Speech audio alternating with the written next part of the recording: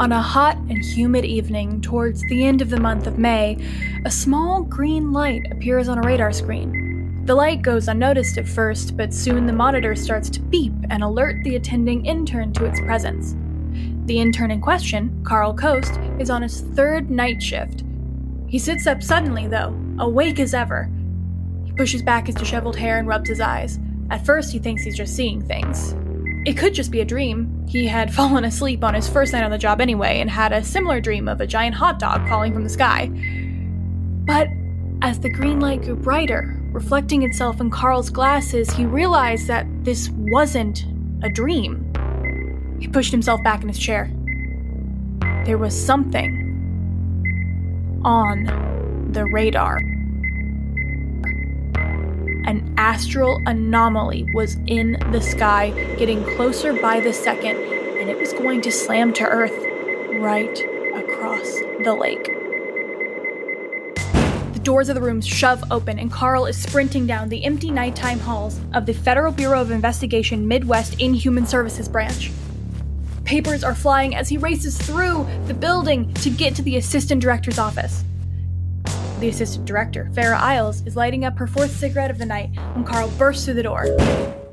Christ on a bike, Carl! You scared me! I nearly dropped my light. Ma'am, there's a problem. Excuse me? There's something in the sky. Kid, look. It's probably nothing. We get false flags all the time. The atmosphere eats up most of what we think we'll get. There's something on the radar. Something is about to crash right near us. Look! Do you know how low the statistics are of something actually hitting the Earth? But what about... It's 1 in 70 billion! The office is enveloped in a light from the window as the ground shakes beneath them. The unidentified object, whatever it was, hit the Earth. Right on the south side of Lake Moonmirror, right next to a summer camp.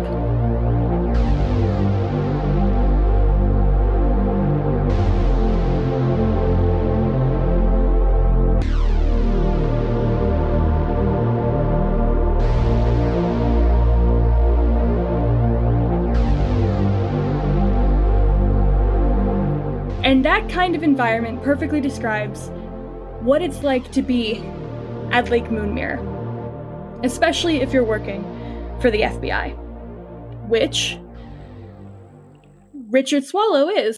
Leo, we open up to you sitting on a dock outside of the Federal Investigation Facility. It's morning, it's warm, it's beautiful, the bugs are terrible, but the weather is really, really nice. And you're sitting there, and you are on your morning duty, which is to feed Gerald, the 3-headed lake monster that you all keep contained underneath that dock. He has 3 heads, which are lovingly referred to as right Gerald, center Gerald, and left Gerald. What is it like for you to feed him in the morning? By this time, it's the regular routine, so it's just another thing that I've added on to my day with all the other things that I have scheduled about everything that is, specifically in order at specific times every single day. It's repeated. It doesn't get interrupted. So feeding Gerald has just played into that. What is it like feeding this sea monster? When it first started happening, it was exciting. Not exciting enough to... have a party about it. But now it's just like having an oversized pet. Yeah, just like an oversized, what, would you compare it to a dog almost? Yeah. And what are you feeding him? Fish, like large fish. They don't come from the same river. We get them imported. You get him nice fancy fish. Yeah. Okay, so you're feeding Gerald the fish. Since he has 3 heads, how do you split up the feeding? What is the tea on that? Well, the Geralds are pretty well behaved, so it's usually like a process of from left to right. They'll come down, and then they'll get a fish, and they'll go back up. On days where they're extra hungry, or on days where they're just extra playful or extra feisty, they may cause a few issues between themselves. Sometimes they'll splash water. You know what? Today is one of those days. I've decided today is one of those days. Right Gerald and center Gerald are fighting over a piece of fish. It's causing like big waves to like kind of splash around on the lake, and they're kind of like bumping against the dock and shaking you a bit. I take a few like steady steps back, but mostly unwavering, and I just say, Senator Gerald, please stop provoking Right Gerald. He has done nothing wrong. You were both eating the same amount of fish today. It doesn't change any day. Please leave Right Gerald alone. The amount of fighting has caused Left Gerald to now start crying. Look what you've done. Left Gerald's now having a bad morning because of you two. I hope you guys feel ashamed later on today. They do. They do. They fully understand your English for some reason. And they do feel bad. They calm down. They feel bad about Left Gerald, who is their brother, a part of their consciousness. Who's to say? It's three heads. While you're out there feeding them, and you know, enjoying. Are you enjoying your morning? Do you enjoy this part of your routine? I enjoy every part of my routine. Because it's routine? Yes. Okay. So, while you're out there enjoying your routine is interrupted. What? You're minding your own business out there, and you hear a voice behind you. Agent Swallows? It's Agent Swallow. What do you need? Agent Swallows, I was told to come get you and bring you to the director's office. Let's head right over then. You all head over. It's just a little nameless intern. You've seen him around the office giving people coffee and stuff. You know, you all do, summer internship programs for colleges, and if they decide not to stay with the bureau, you just kind of like wipe their mind and move them on. This guy's been around for a while, so you think he's going to stay. Do you bother to still learn his name, or are you like above that? There's no reason to, especially if they are such a temporary person. I would not put my energy into that. Okay.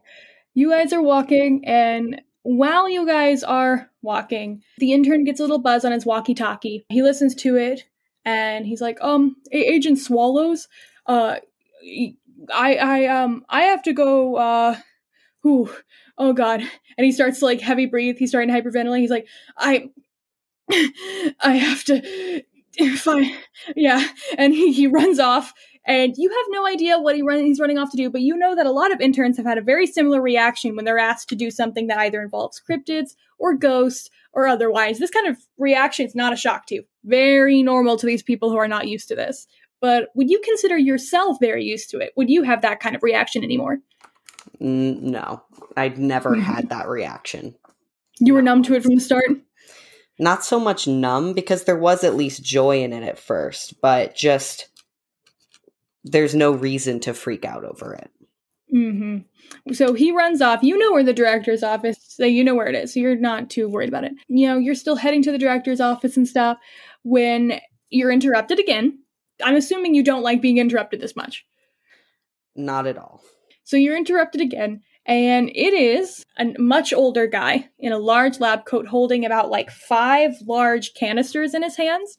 You recognize him. His name is Dr. Tesla, nicknamed Doc Tess. He works at the facility, and he's the main guy who makes a lot of the equipment that you all have been using for the past decade in order to safely wrangle all the supernatural things you've been wrangling. In classic Doc Tess fashion, he's too busy talking to himself to bother actually talking to you. Instead, he hands you all the canisters that are in his hands, which you assume you need to go take to whatever storage facility they would go to, and he just keeps walking past you. You are now walking to go put these into those little like chutes that you have at the bank. You know what I'm talking about? And they will take these canisters where they need to go. Those canisters are right on the other side of the hall. But the hallway is a little busy. So I'm going to have you roll for if you can get them there safely. You're going to roll a few times as you're walking down this hallway. Okay, what am I rolling? Okay, since this is a little goofy bit, we're just going to do a little D20. A very easy pass-fail situation. You are just going to try to walk down this busy hall with all 5 canisters. Would you consider Richard, Agent Swallow, would you consider him a very balanced person? Yes. Very rigid? He carries himself like very like not stiffly, but like with a lot of like he knows that he's not typically going to like fumble or mess up. Cause he Does he get better or worse when there are a lot of people around him? He's usually unaffected by crowds for the most part. He's kind of unaffected by a lot of things, but it's one of those things where looking at him from an outside perspective, you wouldn't know if he's like just pissed off, or if he's always like this, or if he's a robot. And he could be a robot. People wouldn't question that here. So you're now try to make your way down this very busy hallway. Roll your first little thing. First roll of the whole thing. Feel something. 2. No, wait, 12. Oh, okay. I was about to be like, oh shit. First roll of the thing, it's an instant fail. That would suck. Okay. You have some people bump into you and you lose a little bit of a grip on some stuff, but you're still holding on. People are saying their regular good mornings to you. You know, people are rushing to meetings or very exhaustedly clambering their way just through the hall. Some people are on their very large cell phones. Some people are in the process of paging someone. You know, it's kind of a little bit of a mess. You know, what you would imagine a very busy office morning to be. Roll again. 19. Awesome. You're remaining unaffected and good. Now I'm making you roll 5 times, basically, 1 for each canister. So go again. What is that? That is not a number. That's a 7. Okay. Again, making your way through. You are getting a little jostled now, though. They're starting to loosen a lot more from your grip. It's becoming a much more precarious situation. At this point, you drop 2 of them. Ugh. One of them, just kind of like the top, just kind of breaks open, and you hear like that sound that it makes when pressurized air is escaping a device. The other one completely shatters. And when it does shatter, it's just a cloud of mysterious dark smoke that just vaporizes into the air. That won't be good. You have 1 more. Where did my dice just... There it is. 16. Oh, okay. You don't drop or break any others. When you bend down to pick these up, you don't lose your balance. None of the others fall. You look at the containers. The one that bled out air, you look at it, and it has a name on it. The other one, the shattered one, you shattered it to the point where the names and like file numbers are unrecognizable on it. Oh, that is not good. Now, you have 2 empty canisters out of 3. Do you tell someone that you broke these? Would there be someone that I typically go to tell? You could tell the guy who's basically working at the quote-unquote mail room, the guy who's like running the canisters at the end of the hall. When you get to him, you can go ahead and pop in the other 3 that are good to go. Do you tell him that the other 2 are broken? Yes. I wouldn't hide it. He looks at them and he's like, do you know what this one was? Why? Oh God, I cut my finger. Do you know what this was? Sad to say that I do not. I'll put it in the bin. I'll tell special services when I get the chance. It's fine. It's fine. And he just kind of like scoops it and puts it in his little ashtray. And he's like, okay. And he just sits back down. I think another thing is that I think I would understand that I deal with these kind of cases all the time, and if it becomes a problem in the future, I'll just be fixing it, so it's not as big of a deal as anyone else would think. Yeah. So do you just make your way to the director's office then? I'd go straight to the director's office for whatever you need to tell me. Do you knock first or you just enter? I knock. Come on in. And there he is, Director Government, the head of your branch of the FBI. Oh, lovely. And he is sitting there with a cigar in his mouth, looking his normal expression, which you'd be unfazed by, but he's extremely angry and stressed, and he's sweaty, and he looks like he could kill somebody, but that's just his neutral expression, so I'm assuming you're not that affected. Not at all. Agent Swallow, put your ass in that chair. He was already probably in the chair the first time he said it. Agent Swallow, I'm gonna have to ask you to leave campus for this month on assignment. You think you can handle this? Is this for a work mission, sir? Oh, it's to get some ice cream. Of course it's for a work mission. I was assuming you were sending me away because I may have been working too hard. My bad. This is the FBI, Swallow. Too hard is average. I'm going to be sending you and one partner to the summer camp across the lake. Who will I be working with, sir? As soon as you say that, you hear cheering on the other side of the office door. And in walks someone you went to training school and stuff with. That is Agent Jonathan Crow, looking like a young Will Smith. He walks in, and the office is literally cheering for him as he walks in. And he's waving, and he's smiling and laughing and giving some guy the finger guns. He's like, don't worry about it. You know how it is. Saving the world one day at a time. He closes the door behind him. He spins around on his heels.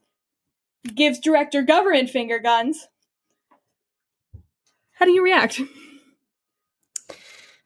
My expression is as neutral as ever, but if you were to, like, look really hard and, like, the small, like, quirks, you would tell that I am not only upset, I am also disgusted.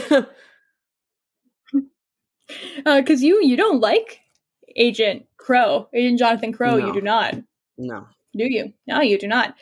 He is the opposite of everything you are. When he walks in and he does little finger guns to the director slams his fist down on the table. Damn it, Agent Crow, you've done it again. And you don't know what he did. They're not saying what he did or what they're cheering, but he did it. And does it piss you off that he did it? If I were to react to the situation, it would be with nothing but just, like, scoffs and disgust. But I don't. I sit there with my very neutral stare and just take it all in. He sits next to you, and he puts his feet on Director Government's desk, like, across from you. Like, he angles it so they're, like, kind of across your lap on to Director Government's desk. And he, like... he reaches out to try to pat you on the shoulder. Do you flinch away? I don't necessarily flinch away, but it's almost like it's a smooth, like, I'm used to this reaction, so, like, I move my shoulder, like, just out of his reach when he goes to do it, and then go back to my normal sitting position. Like, just, like, a smooth motion, like, this has happened before. And he's smiling, and he's like, Richie, how is desk duty? What? Richie, come on. How is desk duty? I'm not here to socialize about my workday. I just got back from Siberia. Do you even know where Siberia is, Richie? Do you? Germany. And I had a great time there. It was wonderful, amazing, and what's this? What's this? He pulls something out of his pocket. Is that a Medal of Honor? Yeah, do I have a Medal of Honor? Director Government, is this a Medal of Honor? Yes, it is. That's a Medal of Honor just for you. And he's like, that's my Medal of Honor. Oh shit, why did I get a Medal of Honor? Have you ever killed an Eldritch God, Richie? Have you ever saved a city by killing Cthulhu, Richie? Can't say that I have. You have not. But who has? Agent Crow, that's me. It's me, I'm Agent Crow. I did that. And how are you reacting? How are you handling this?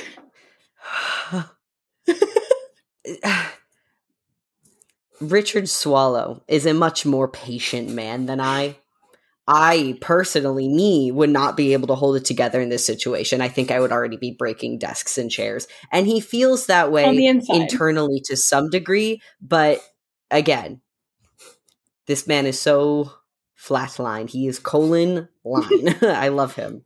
Director Government slams his hands on the table again. This is his go-to thing. You're, like, unfazed by it. I doubt you even jump anymore. He needs something. He goes, You two. I need both of you to be able to work together. You need to head to the summer camp. One of our interns, who, fortunately, we now have to pay, caught something falling out of the sky on the other side of the lake. How long did you say that we'll be having to do this? Until you find whatever it is, Dick. Lovely. And he, like, swallows really hard, and he's just... If he didn't have his hands, like, in, like, the perfect position to be, like, rested and neutral and just, like, as stiff as possible, his hands would be shaking. I've already called that tall, handsome camp director to set up accommodations for you all. You'll stay there until you figure out what the hell has come to our planet. It's interrupting my annual fishing trip. You think I want to be here chasing after a UFO when I could be fishing? I will get this handled as soon as possible, sir. Before you finish that sentence, Agent Crow stands up.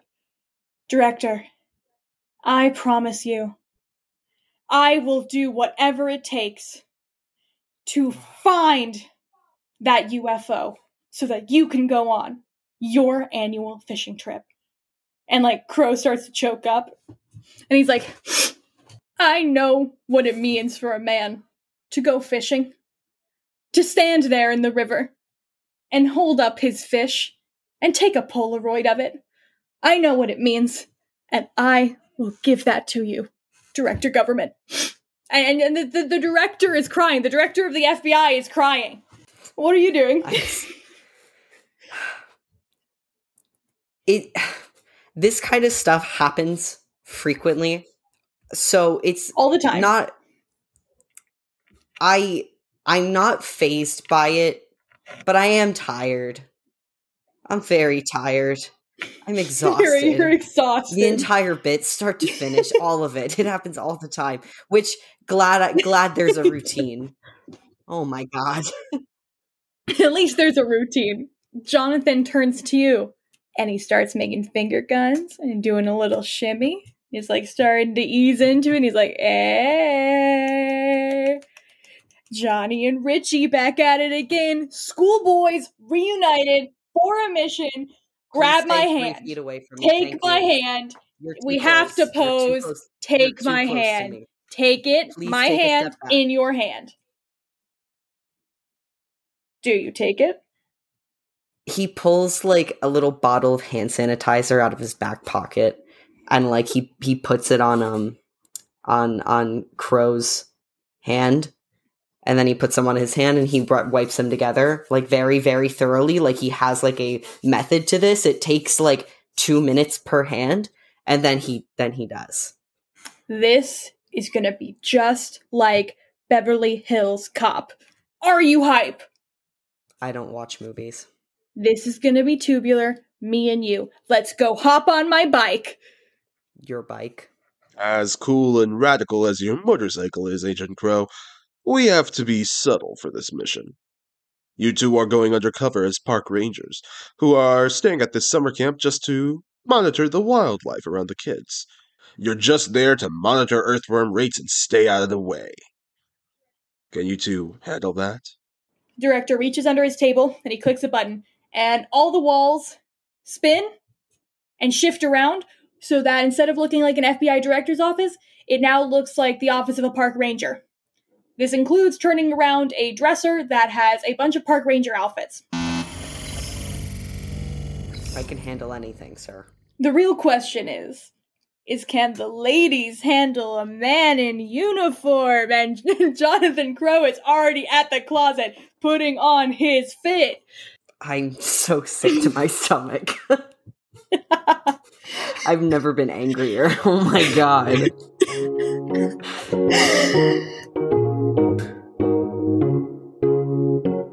Okay, after you guys are changed and ready to go, and you guys grab your provided for overnight go bags and stuff like that, and your own personal belongings, you all meet out by a ranger truck that is being provided for you by the FBI, and it is outside, out in the driveway. You do get a little reminder that feeding Gerald every single Tuesday is still your job. I didn't think for a second it wasn't. Do you care for Gerald? Would you have known that anyway? Would you have come back anyway? Yes, no one else is going to feed Gerald. I'm the only one who's going to feed Gerald. And you are really one of the only people who's not scared of Gerald, so that's a win. Do you love Gerald? I love Gerald. He's my big boy. He's your big boy. With 3 heads. With 3 heads. All 3 of them. Do you say goodbye to Gerald before you go? Of course I say goodbye to Gerald. How does the goodbye go? Gerald, I will be leaving for a extended period of time for a business trip, but I will be back to feed you on our regular feeding days. Can you handle my absence in these times? Gerald is mostly fish and lizard, so he just blinks back at you in response. Thank you, Gerald. I love you and I will miss you. I'll be back soon. He's kind of empty behind the eyes, but you get what he's saying. He's great. Agent Crow is already in the truck, and he has already chosen the music, and it is very loud pop music. Are you ready for this car ride? Not at all. Not emotionally. When you get close to the truck, he tries to grab your shoulders and pulls you in to try to take a picture with you on his little Polaroid camera. How do you let him? I feel like it would catch him off guard just because he hasn't been in this setting with him. I at least I don't think they would have like interacted this closely in work before. I think they would have mostly not since the academy. Yeah, so I think it would have caught him off guard because it's been so long. And so you all have your little picture. It prints out, and he instantly, puts it safely in his pocket. And he's like, "I'm hanging that one up in the cabin, in the Rose cabin." I would prefer it if you didn't decorate the cabin at all. I will be decorating the cabin. I have so many posters to put up. I would prefer it if you didn't. No, do you like girls on motorbikes? Is that like a thing for you? I'm not having this conversation. They will be up on the wall. Is that okay? Yeah, it's okay. No. Bro cabin. No. Bro cabin. And you all get into the truck.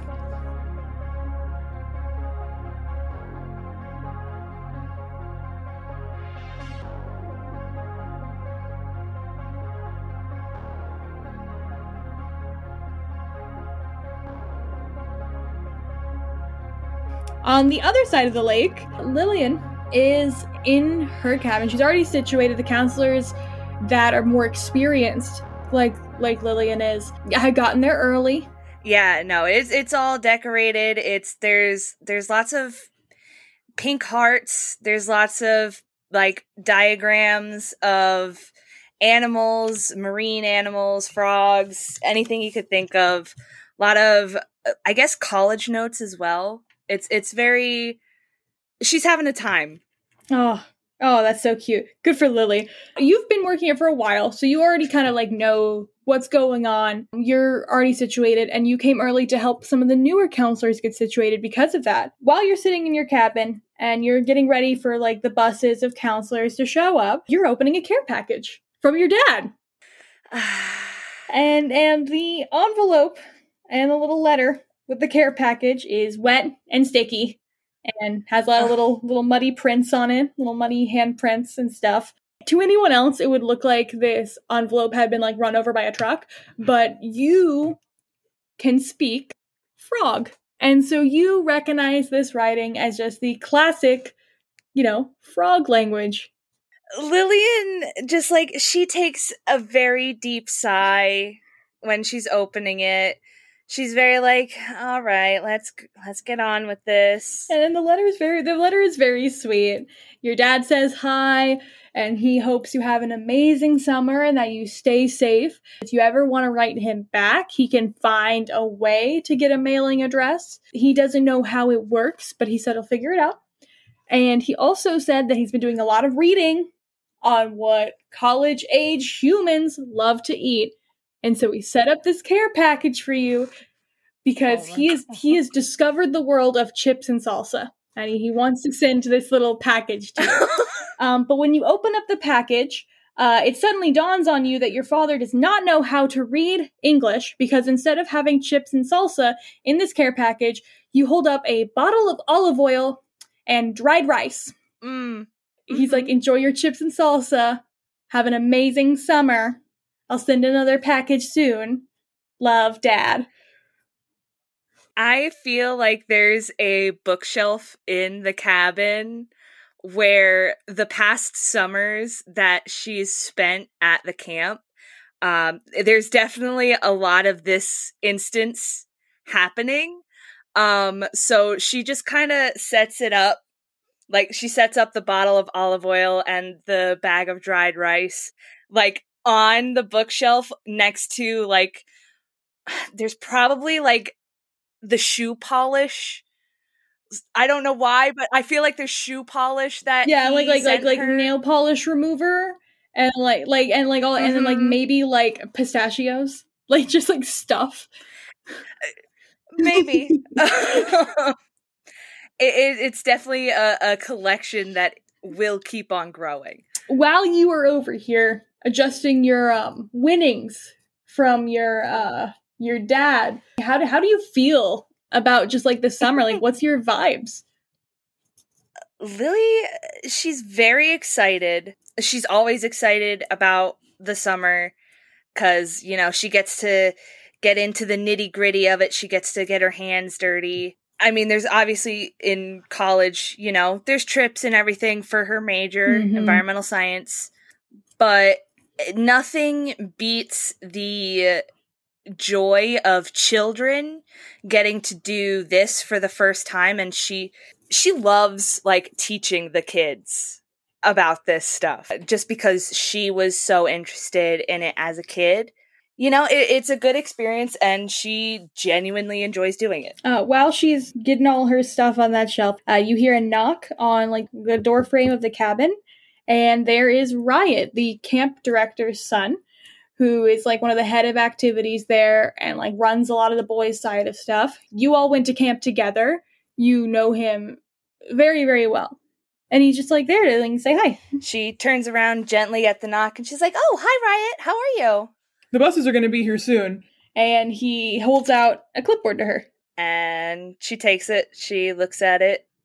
I'm assuming it's like the counselors? Oh, yeah. It is a list of all the counselors, what activities they're going to be teaching and stuff. And you see some of the names all have a little star by them. And besides that, it's pretty unremarkable. She probably goes over it, probably twice, just really quickly. I guess she would, if Riot's gonna lead her to the buses, then she would follow. While you guys are walking, he points down at the clipboard and points to some of the names of the stars, and he's like, "We have got to keep an eye on these people. They, the state is sending over their community service program again for juvie and for their younger inmates. So we got to make sure they stay on campus. Don't bring any alcohol here. The classics." And he looks really unsettled at the idea of this. Underneath the surface, there's a little nervousness, obviously. It comes with the excitement of starting the camp every year. There's probably a little bit of, she wants to take caution towards, anything that could potentially harm any of the campgoers, any other counselors. She's very protective like that. So she's definitely making sure she knows the names to watch, and she's definitely going to be keeping a very close eye on them when they arrive. And Riot's the same way. You all are almost like the mama bear and papa bear of like the rank you all are at. And both you all are really good with the kids. Riot, like I say, he's the son of the camp director. He takes after him. As you all are approaching the buses, you see his dad, who is extremely tall, extremely buff, but in those really tiny 80s short shorts. And you can see Riot cringing as you all are walking towards this man with a mullet and his giant mustache and his sunglasses and his really tiny 80s short shorts. Like, you're used to this. At this point, you're probably not even phased, because Skip has been the camp director for a very long time. And as you all approach, Skip is standing there with his arms crossed. Like I say, super broad, super tall. So, are you two dating yet? Lily instinctually flushes up and maybe takes a step to the left away from Riot. No, Riot mirrors you. Riot mirrors you. He like rubs the back of his neck. He's like, "Dad, not again." I feel like I have to ask. Can't keep up with you kids these days, and the dating, and the going steady, and the Madonna. Lily is beet red. She's turned her face away from the both of them. She's kind of got her hand up to, like, block it. How affected is Lily, by the way, when it comes to the bugs around her? She is trying her best. Well, okay, so over the years she's learned restraint, but definitely when she was younger, going to camp, she was eating a lot of bugs. I'm sure that the counselors were not thrilled. And I think through that reaction, she's like, oh, this is probably not a normal thing to do. Let me not do that anymore. But, if there's a fly that gets into her cabin late at night, well, there's not a fly anymore. There are plenty of bugs all around. It's a very buggy morning, and you and Riot are like awkwardly waddling away from each other. But luckily, you all are interrupted by the sound of the first bus rolling in. A bunch of people flood out. Riot starts pulling some people over to start getting their names and, like, check people off. Do you do the same, Lillian? Oh, yes, absolutely. One of the names on your clipboard is Daniel Thompson. And so, Indy, you walk off the bus, you hear Lily call your name, you head over to get checked in. Lily, on your clipboard, it says that Daniel's going to be teaching arts and crafts. His name is not starred. Have you ever been to summer camp before, Daniel Thompson? No, he has never been to any sort of summer camps before. He's very, like, excited. Like, he gets off the bus and he, like, takes a big breath of fresh air and, like, just takes in the sense of the nature around him, and he's, like, looking everywhere. Outside like this? Not as much nature around him as, like, currently is. Mm-hmm. He kind of grew up in the city, and he's going to school on the coast, so, like, being, like, surrounded by trees and stuff, it's very different. So, you walk up to Lily after she calls your name, and, we work on getting you checked in. I think he, like, goes up to Lily, and he's like, I'm not exactly what it says on the clipboard. I know you said Daniel, but, like, I don't know if you want to put, like, a little, like, star next to my name and add, like, Bowie on there. I like to be called Bowie. Oh, yeah, absolutely. I'll put Bowie down for you. Absolutely. Sweet. Thanks. Sweet, thanks. Is there a reason he likes to be called Bowie? If anyone asks him, he does not say it is because he is in love with singer-songwriter David Bowie. But that is the reason he goes by Bowie. That is the real reason. What is the reason he tells people? He tells people he collects Bowie knives. And he does not. He does not actually collect Bowie knives. He will never show anyone his collection. But it is what he would tell people if they ask. I don't think Lily would want to pry too much into it, so she doesn't ask, but in the back of her mind, she's a little curious. You give him his pamphlet, and you give him his little check-in packet, and he's good to go ahead and go to his cabin if he wants, or he could just kind of, like, hang out. What would Bowie do? I think he, like, collects all the things he's been given and kind of, like, I assume he's got, like, a backpack of the sorts and kind of, like, shoves them in that little side pocket of your backpack. And he's not, like, venturing too far, but he's definitely, like, wandering and, like, looking at everything, kind of, like, looking at all the people, like, looking at the lake, looking at the trees, looking at the cabins. He's, like, looking around. You circle back to where some people are getting checked in over by the buses. And when you do, that's when an extremely nice car speeds in, not really caring who's around, almost runs over some people. Very hazardous situation going on here.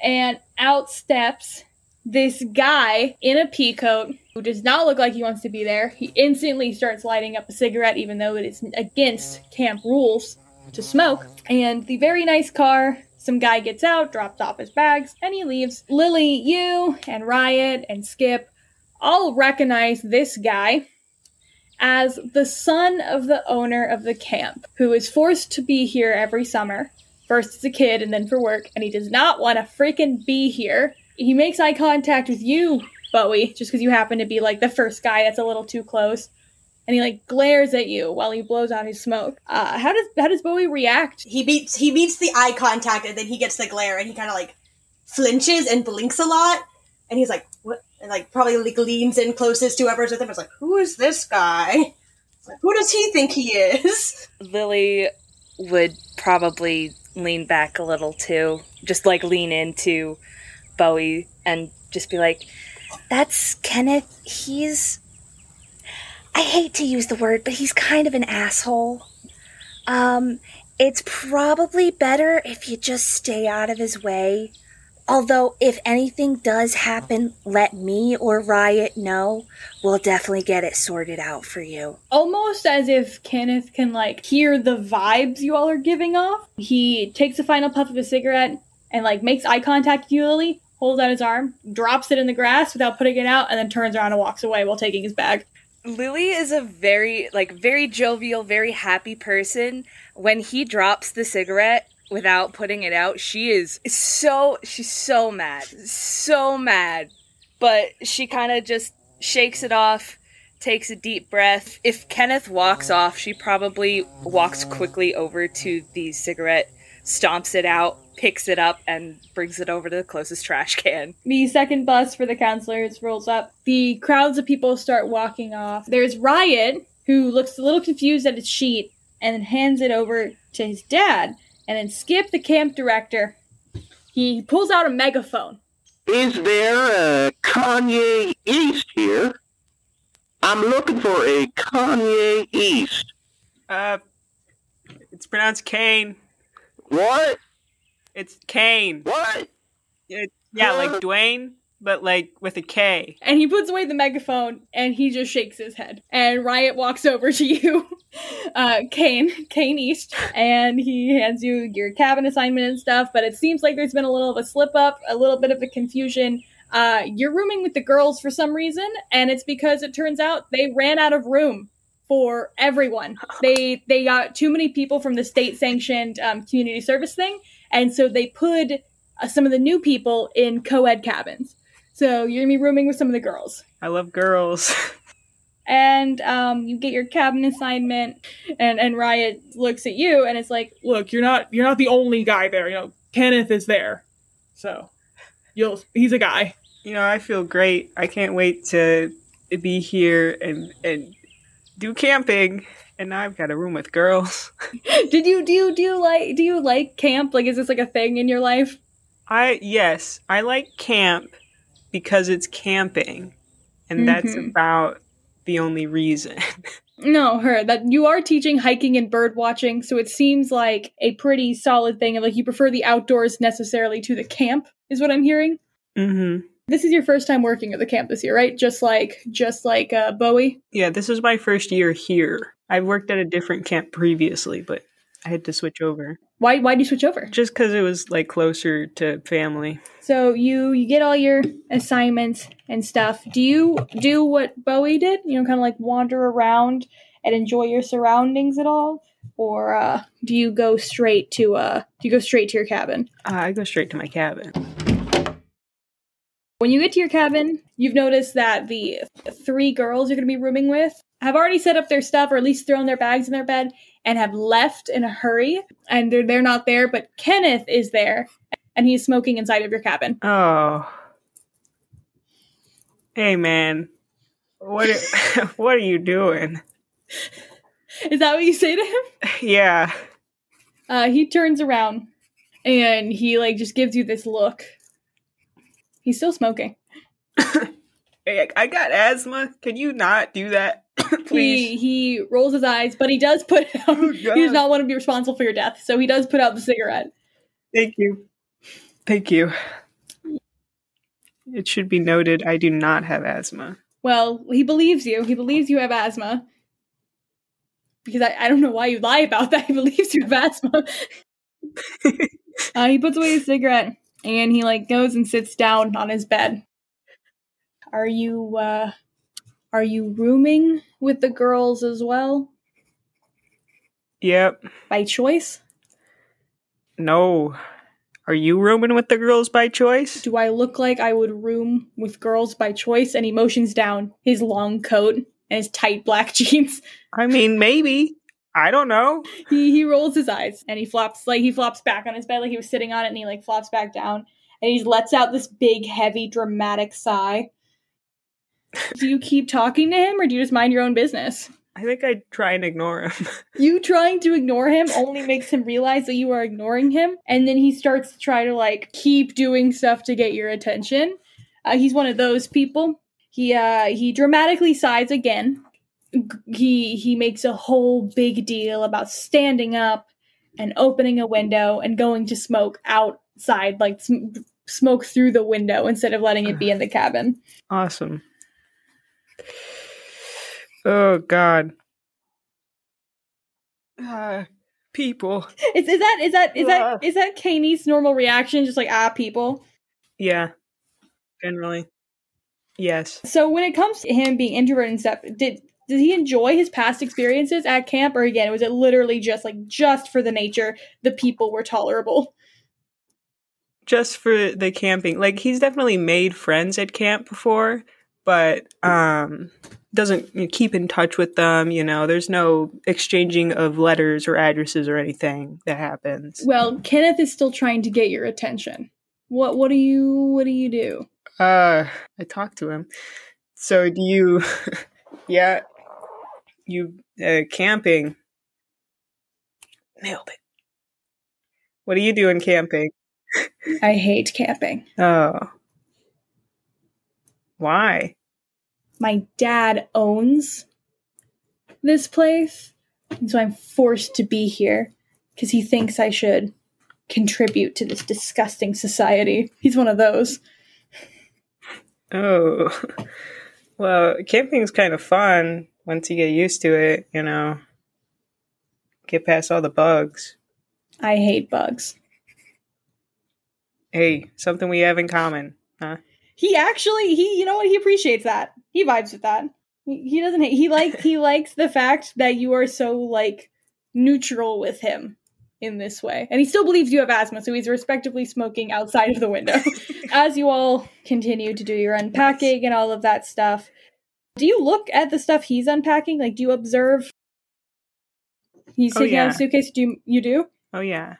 Is it because you're nosy, or is it just because It is definitely 100% because I'm nosy. No, heard. While he's unpacking and getting all the stuff out of his bags, you notice that he definitely did not pack camp-ready clothes.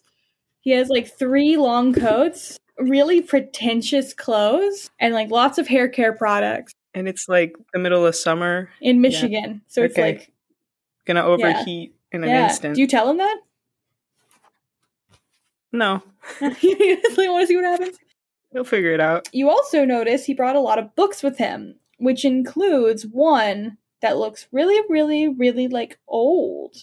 A book that just looks really weird looking. Do you care? Or do you just Yes, I do. Why do you care?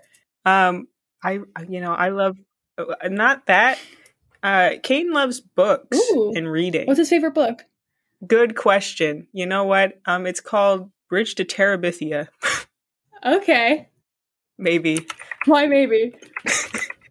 Might be called that. Might not be called that. Why maybe? If you're wondering if Bridge to Terabithia was out in the 80s, it was. It could be. If that was your defining factor of whether or not it was this.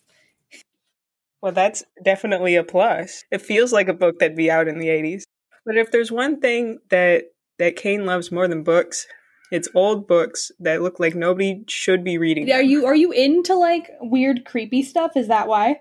Yeah, Kane grew up with a lot of stories being told and stay away from the woods. You don't want to go into the creepy tunnel, into the water runoff drain. Because if you go to the water runoff drain, you'll run into the fish man of Michigan, the fish again, and then it'll be a whole thing. Yeah. And he would always go out there and try and find them. Never found anything. Potentially. But it made him realize that it's just it's not, everybody makes those things out to be scary and unapproachable.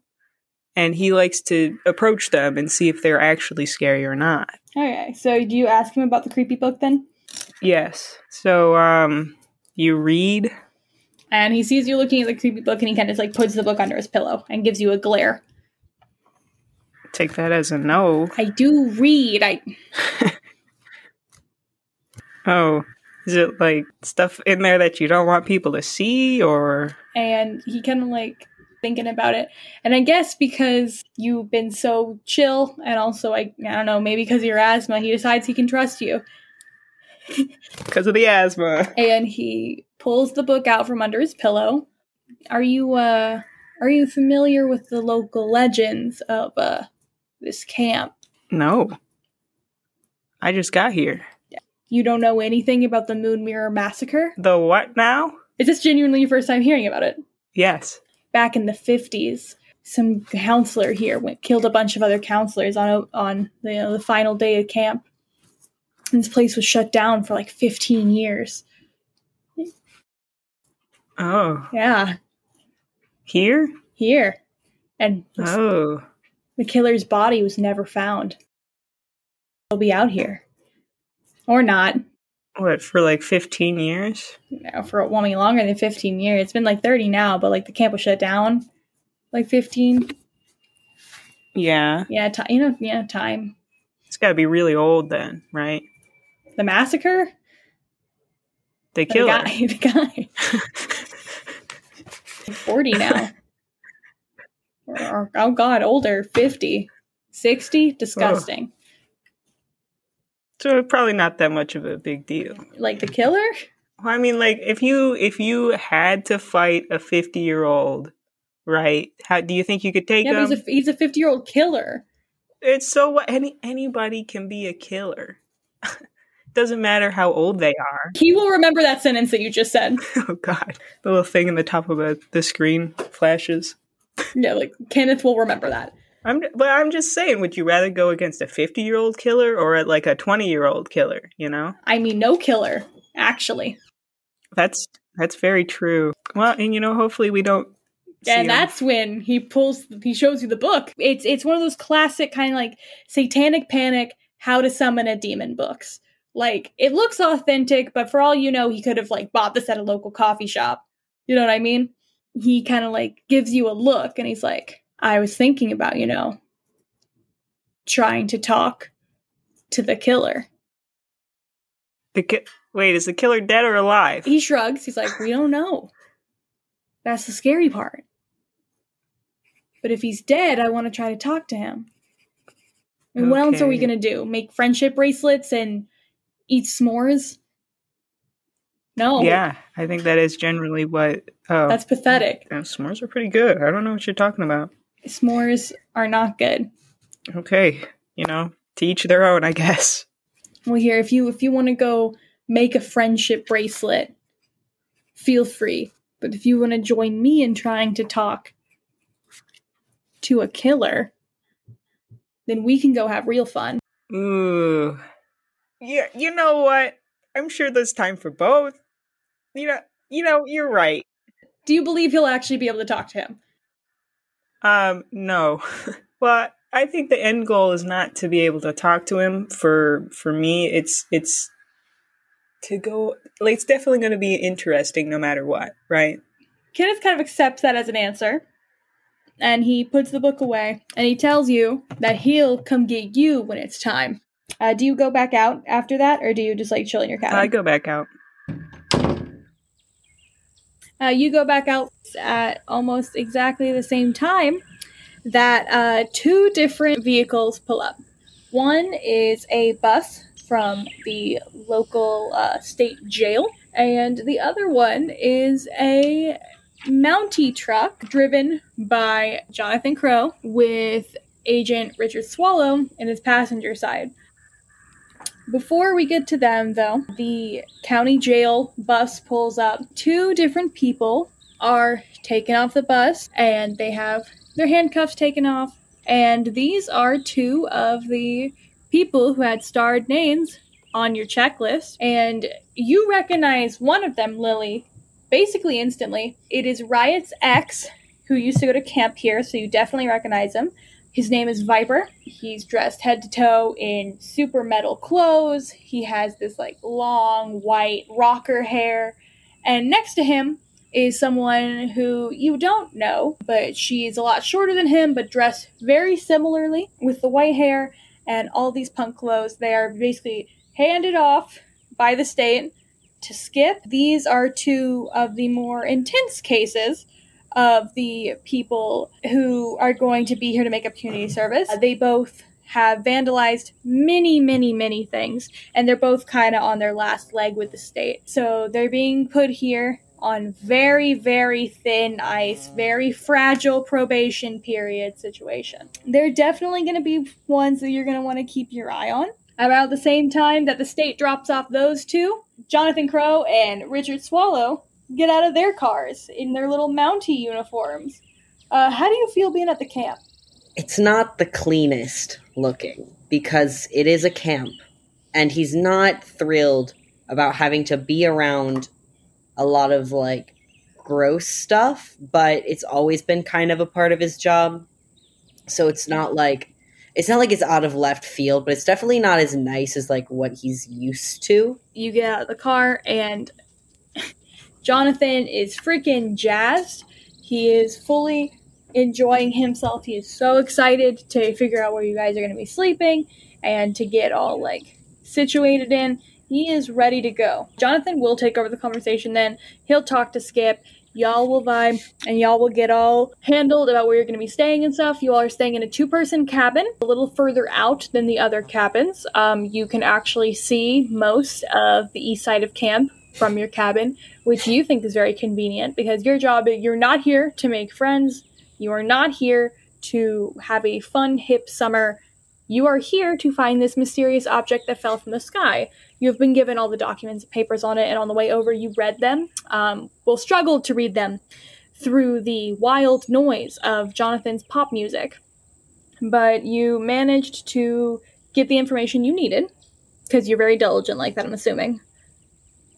And a small object, estimated to be about 1 meter across in every direction, fell from the sky at around 4:33 a.m. and landed in the woods in or around campgrounds. You all could not pick up what the object is. You all could not pick up really any more information about it physically, but you could pick up that it gives off a light radioactive signature. I'm pretty confident that I'm going to find this in much less time than what anyone is expecting. Like, I think I'm literally thinking, like, making a plan on how to solve this issue as soon as possible. Already thinking of all, like, the tools and stuff we have to locate the object and the best way to extract it, whatever it may be. Like, I'm thinking of, like 30 steps ahead of like what I could be doing now that I have proper information for what I'm dealing with. So you all go to your cabin, and y'all are getting situated, and Skip tells you that there is going to be a celebratory bonfire that night where everyone's going to be able to get together and socialize and learn about the NPCs and enjoy themselves. So you go to your cabin, and you're getting situated with Jonathan, and you realize that they have only given you one bed. Are you fucking kidding? No, I'm kidding. It's a bunk bed. Jonathan runs into the cabin and is like, I call Top, and he dives at the bed and like nearly breaks it from the fact that he jumped on it. I am assuming, based on everything you've told me about your character so far, that he is very neat and organized. Every object he has a place. Everything that he brought with him, he knows exactly where he's going to be putting it in the room ahead of time. And he's very much so like, I don't want anything else moved. If something is in a spot where I put it, I meant to put it there. I never just haphazardly like put stuff wherever I want. So like right now, Agent Swallow, his bag is like neatly up against the wall. He's already like unpacking like essentials. He's like taking like his shirts and stuff out and putting it in the drawer. He doesn't think that he's going to be here for very long, but it's still a part of his mental routine to like, you know, unpack his bag. And what does Crows look like? He is completely, basically ruined his half of the cabin already. He has put up posters. He has flung his clothes in the drawers. They're not organized. They're just like tossed in there. He has gone ahead and put away everything that he could, but to him it's put away. To you, it is like a bomb went off. And it happened so quickly, you have no idea how it turned into a mess that fast. Oh boy. Like, after he's done, like, unpacking, like, the bag he was already unpacking, he's gonna be like, Agent Crow, would you mind please organizing your belongings into a neatly order? We are adults. This is neat. Would you like to describe to me your definition of neat? What do you mean? How is this neat to you? And he, like, stiffly gestures to the room. This is exactly what my house looks at back home. Like, this is just what it looks like. I feel bad for you. What? I will now be organizing all of your belongings. Well, I mean, and he's already doing okay. it. He's already, like, picking up stuff around the room and putting it where it should be. He literally, like, at one point, he untacks the poster from the wall and straightens it and, like, puts it back up. And he follows you and he's like, it looks less cool that way. Like, the angle was a part of the experience. I do not care. But the angle... It will be neat and organized. It's a poster. It's a And it needs poster to of be a lady in straightened. a bikini on a motorcycle. I feel like you should give her more respect then. By not having the poster? Or That would be ideal, yes, but if you're going to keep it, Hmm. at least keep it straight. You know what? Compromise. It'll just be straight on the wall, I guess. As long as I get to keep it. And he's minding his own fucking business. He's the opposite of everything you are. How are you going to handle sharing a room with him? Because you have not done that since the academy. I already have a migraine.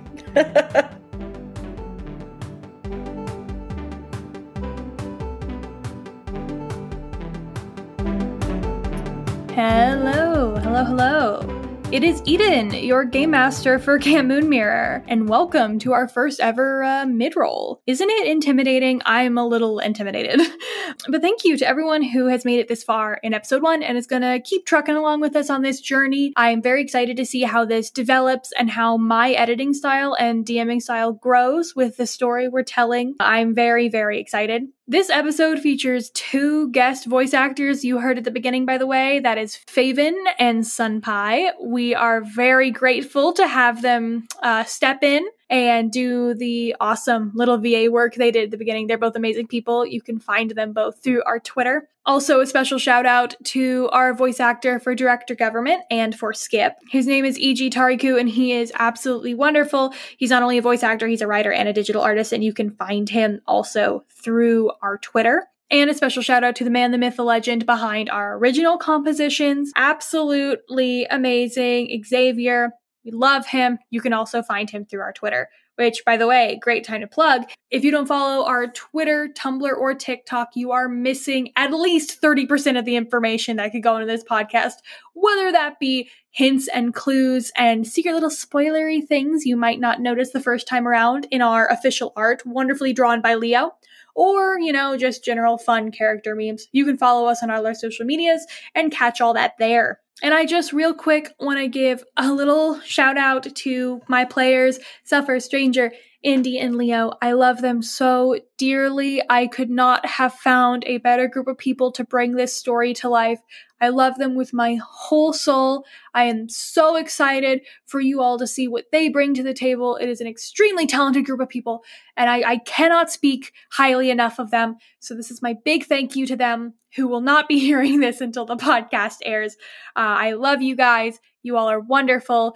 Thank you for a wonderful first episode and a wonderful series. I love you all. Speaking of episodes and the concept of more episodes, our episode schedule is going to be every 2 weeks. So right now, as of today, this is October 3rd that you are hearing this. The next episode is going to be October 17th. And then the one after that will be Halloween. And we will follow in that every 2 weeks posting schedule. Occasionally, if there's a non-canon episode or some fun, goofy side content or something that's short and maybe, meant to be taken a little bit more lightly, we'll be posting that weekly, potentially. So for bonus episodes and bonus content to know if there's going to be an extra episode posted within those 2 weeks, like I said, follow our socials. So I'm done taking up your time. Short, sweet, simple. Let's get back to Camp Moonmirror, where all the fun and important stuff is.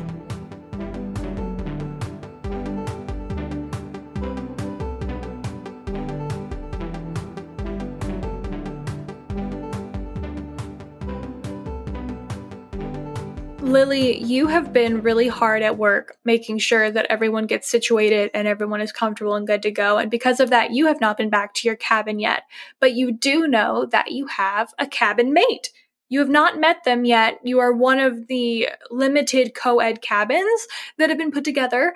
So you have not met your roommate. You didn't get to see them move in. You were too busy being a good little counselor. And so now you have the ability to go back to your cabin and see who it is. I'm assuming Lillian would want to go make friends with him. Oh, 100%. 100%. She's like, a little worried that there's going to be a guy dorming with her, but another friend. Why not? So you go to the cabin, you walk in. Before you even see the person, you are met with the smell of cigarette smoke and leather polish, and you can already see the dirty boot prints on the floor, just the clothing and stuff kind of scattered around. And there, standing by his bed, just kind of like throwing stuff in his drawers, is Viper. I think Lily absolutely freezes up, just staring at Viper in the doorway. If he, like, looks up at her or, like, makes eye contact, she will just quickly move to her side of the room and then just, like, it looks like she's actually doing the mental math of what side of the room is hers and what is Viper's, and is going to just start tidying up her space just to counteract the mess that is happening on the other half of the room. You recognize Viper from your early days at camp, kind of similar to Riot. You all didn't run in the same circle, but you went to camp in the same years, and you would remember Viper as, like, more along the lines of that one asshole kid. Is like, you know, like when you just, like, you don't even know his name, but you know his face. You only really got to know Viper when Viper was dating Riot. And now Viper is still that asshole kid vibe, but now his hair is completely different. It is stark white, and it seems like his appearance has, like, drastically changed in the last year as well, to be just a little bit more intense, not even in, like, his fashion sense, but just his actual, almost like bone structure has changed. He sees you come in, and he doesn't really stop what he's doing, but he gives you, like, this knowing smirk to where, like, he knows, and you know, that this is about to be an absolute mess. I think Lily sits on a lot of words for a very long time. And then she's like, you know what? I'm a lady. I'm not going to say any of that. And she's going to push it down deep down where nobody will ever find it. Deep down. And she's definitely not going to be the one to say anything first. She is still dealing with the idea of being in this cabin for the rest of the summer. The silence continues on for a little bit. Without warning and without asking you, Viper pulls out a boombox from his stuff and just starts to, at a high, very inconvenient, annoying volume, play some just good old classic punk music. Again, no warning, but you can see, like, you know how you can just, like, you know that someone knows what they're doing? That kind of energy. He set it up on his little dresser by his bed, and he just sets it down, and the cassette was already loaded and in there. It's, like, ready to go. It looks like these belongings had not been touched in a while. It seems like, the juvenile detention center gave him all of it back for this summer. And so, like, it looks literally like, I don't know how to say it, pristine, untouched, and he just pulls it out and pushes play, and loud volume just starts blasting heavy music. And just keeps doing what he's doing. I think the volume absolutely startles Lily. Like, she jumps. He laughs. He notices, and he instantly, like, laughs to himself. And then, like, hearing the laugh, deep red flush, and then she turns around. Her whole, like, posture is very tight and very, like, bottled up rage. But then she turns around and she's very sweetly like, I don't, you can do whatever you want. Just please turn that down while I am in here. Please. He, like, gives you, like, one of those, like, nods and, like, thumbs up, like, it's all good, and then he turns it down by one notch.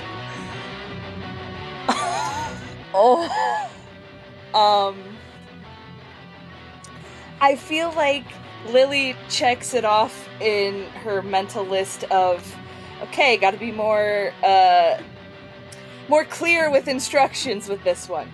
Can you turn it down a little bit more?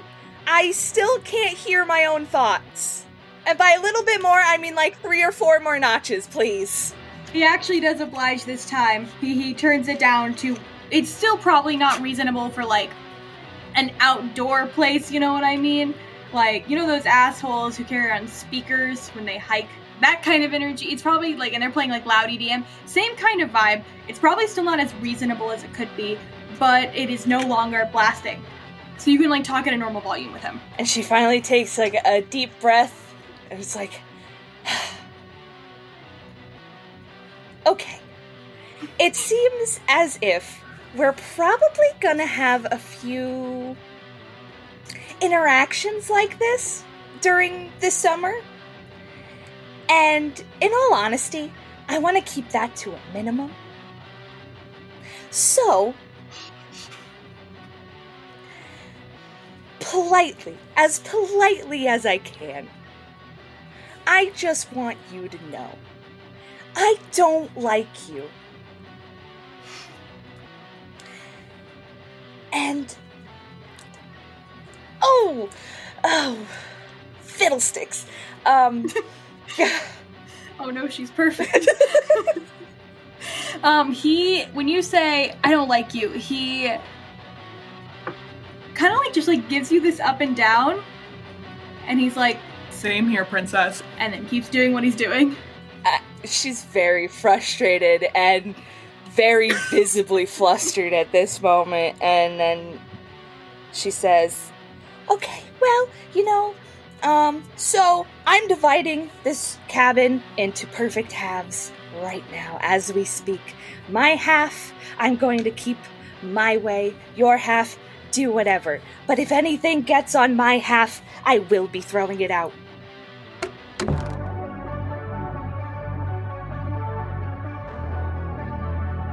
That night is the bonfire, and everyone is there. There's food, someone has a boombox playing some hip tunes. What do you all do? Camp bonfire, what's y'all's vibe? None of the kids are here, by the way. It's adults only, so what's y'all's vibe? I feel like immediately, Lily is keeping an eye on Viper just across the camp, through the trees, watching Viper so very closely. And you recognize him, but you can tell something has changed about him this summer, and it's the fact he has that white hair, along with the girl that's been hanging out with him also having that white hair. You that's new, but besides that, he's exactly what you and Riot would have remembered him as, which is he's being a smart ass, he's like, causing a little mischief, doing his thing. So you're keeping an eye on him? Mm-hmm. 100%. The strain in your voice said everything. Yes. And what are the rest of you guys doing? I think Daniel is so genuinely shocked by the variety of people here that he is like watching everybody and kind of trying to like learn everyone's vibe. I think he came in like expecting everyone to be a lot like Lillian. And then when more and more people kept rolling in and they were not, he was like, this is interesting. I'm keeping an eye out, just trying to like catch everyone's vibes. We're just standing here. And then how is our FBI agent? Because, I'm assuming this isn't really his natural vibe.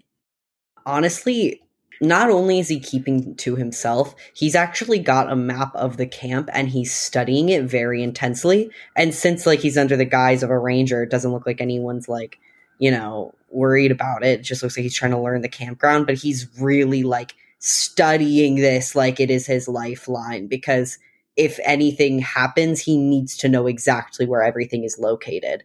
Feel a tap on your shoulder. He looks up stiffly.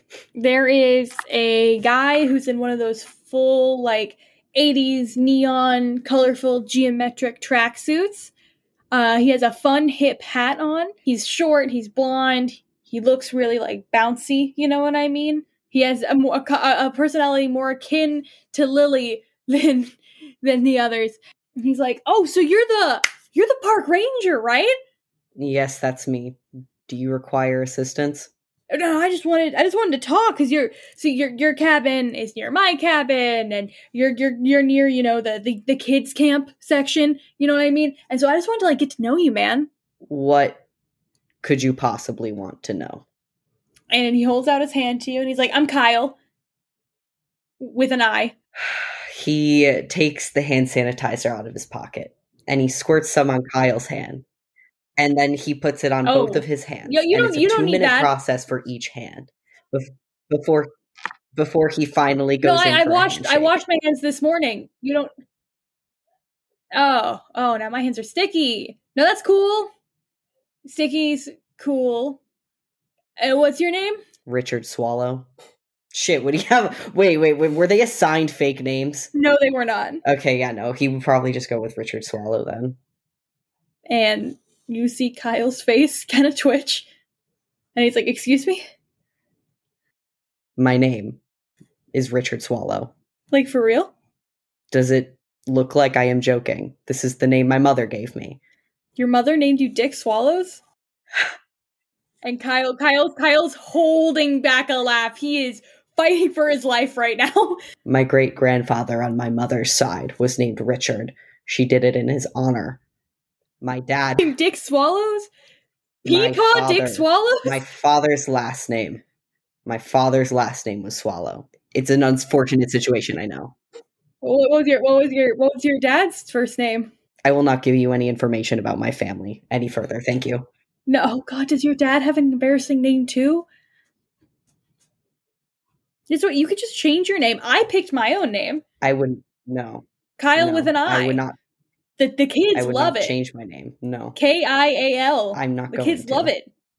You can change your name. My mother gave me this name, and I will be keeping it. Thank you. You could do it. You don't have to keep it. You don't have to be Dick Swallows for the rest of your life. I enjoy being Richard Swallow. Thank you.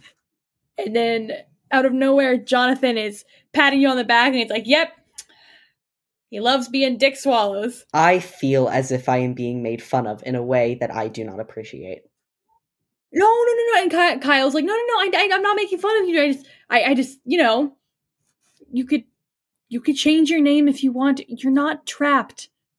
You're not trapped as Dick Swallows. And he's giving you a very genuine look. I will not be changing my name. I enjoy my name as it was given to me by my mother. Please let me keep my name. I mean, I'm not taking your name from you. You can keep your name. I feel as if I'm being threatened. No, that's not. Kyle holds his hands up and he starts backing away. I mean, he's like, no, that's not. He looks around and he sees you, Daniel Bowie, and he's like, no, see, what's your name? My name's Bowie. Bowie? Yeah. Like the guy? No, like the knife. Wait, that's it. See? You don't have to be Dick Swallows if you don't want to. Wait, that guy's name is Dick Swallows? Yeah, his name is Dick Swallows. Did he pick that? No, that his mom named him that. That was his grandpa's name. Does your mother love you? Very much. Thank you. I don't know about that one, man. Jonathan is losing his fucking mind. I just want to make it very clear that Jonathan is laughing so hard that he might throw up. He's losing it right now. Agent Swallow, his face has just been blank this entire time. Still, even now, his face is completely blank. He doesn't think this is funny. It's one of those things where, this is a name that you would have, been made fun of for your entire life. Not only is he numb to it now, he's also tired of it. And conveniently enough, while this conversation is going on, your very large phone rings in your pocket. Is it one of those, bricks? Yes, very large phone. It is the 80s. I pull out the brick and I just respond with Richard Swallow speaking. Hi, honey, it's your mother. How are you? How's your day at work? I haven't talked to you all week.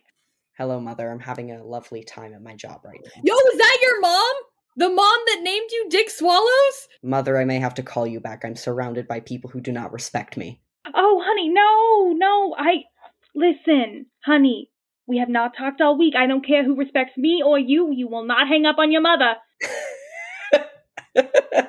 Sorry.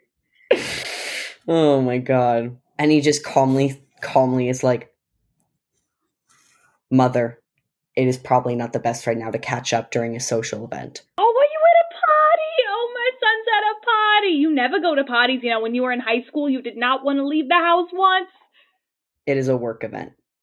Where are you working? What's going on? Is Man Moth up to no business again?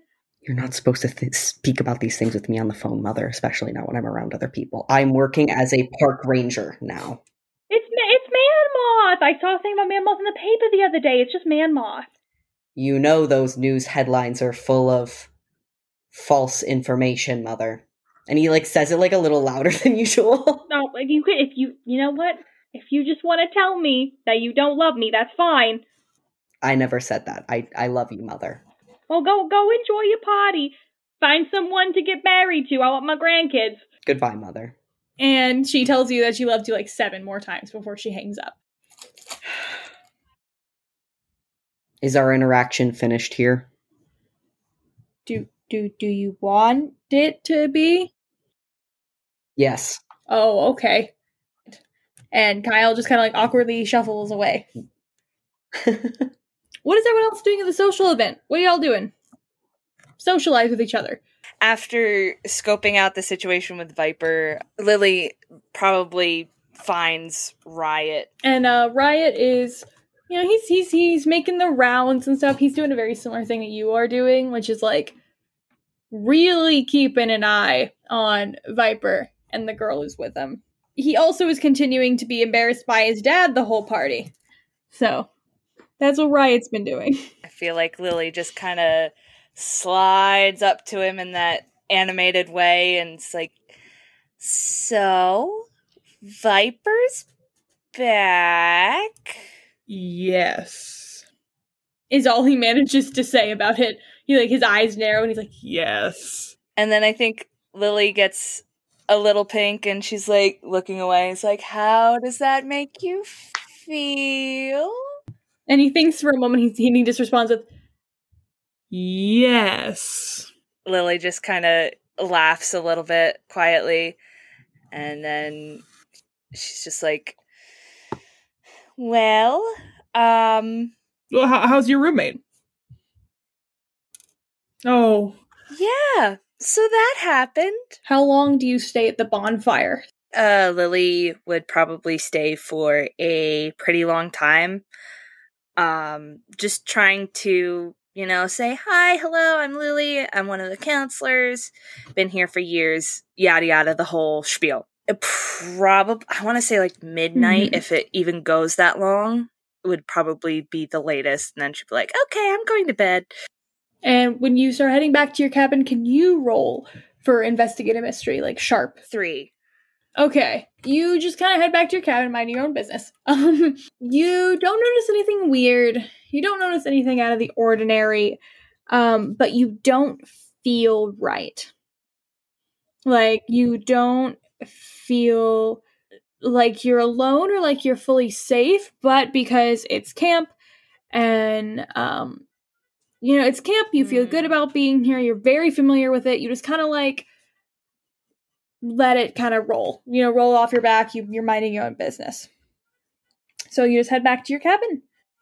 Who would leave next? Bowie or Kane? I think Daniel's kind of been, I assume at this point he knows who he's rooming with, so I think he'd be kind of watching to see when his people are heading back to the cabin and kind of gauge it off that. Like, he doesn't want to be the first one back, but he doesn't want to be the last one back.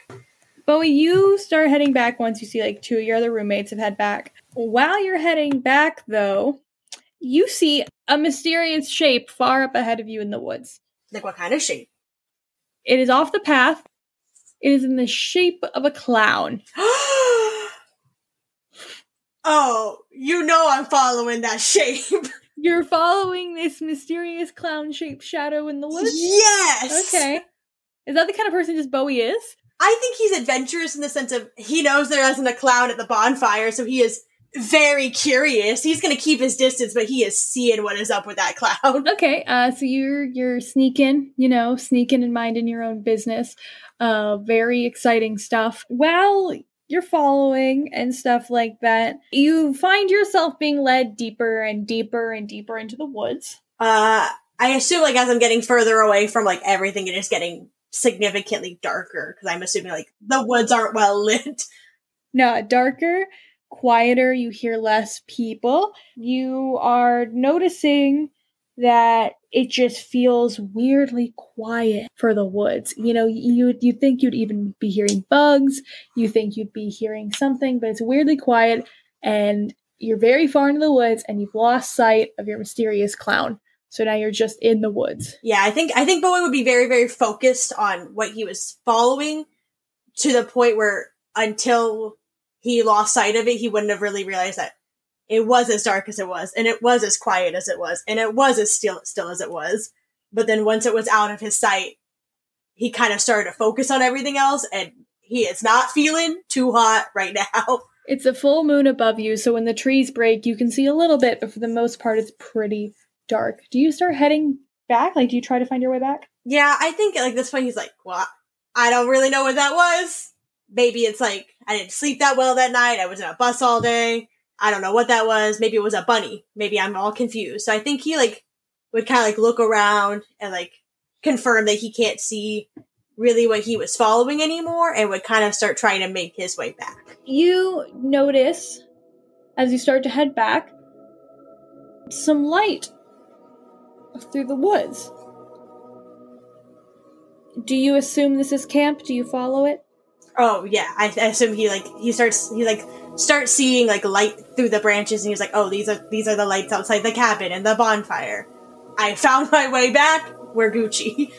As you get closer, you start to realize the lights are purple and green. Definitely didn't find our way back.